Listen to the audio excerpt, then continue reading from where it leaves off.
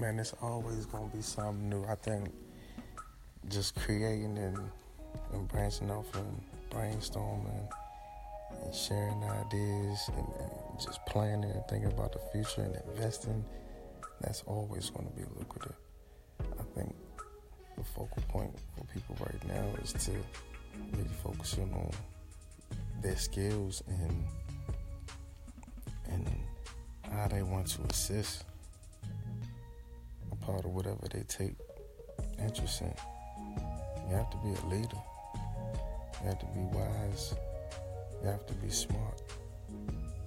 Sometimes you gotta go another route and veer off so it works for you.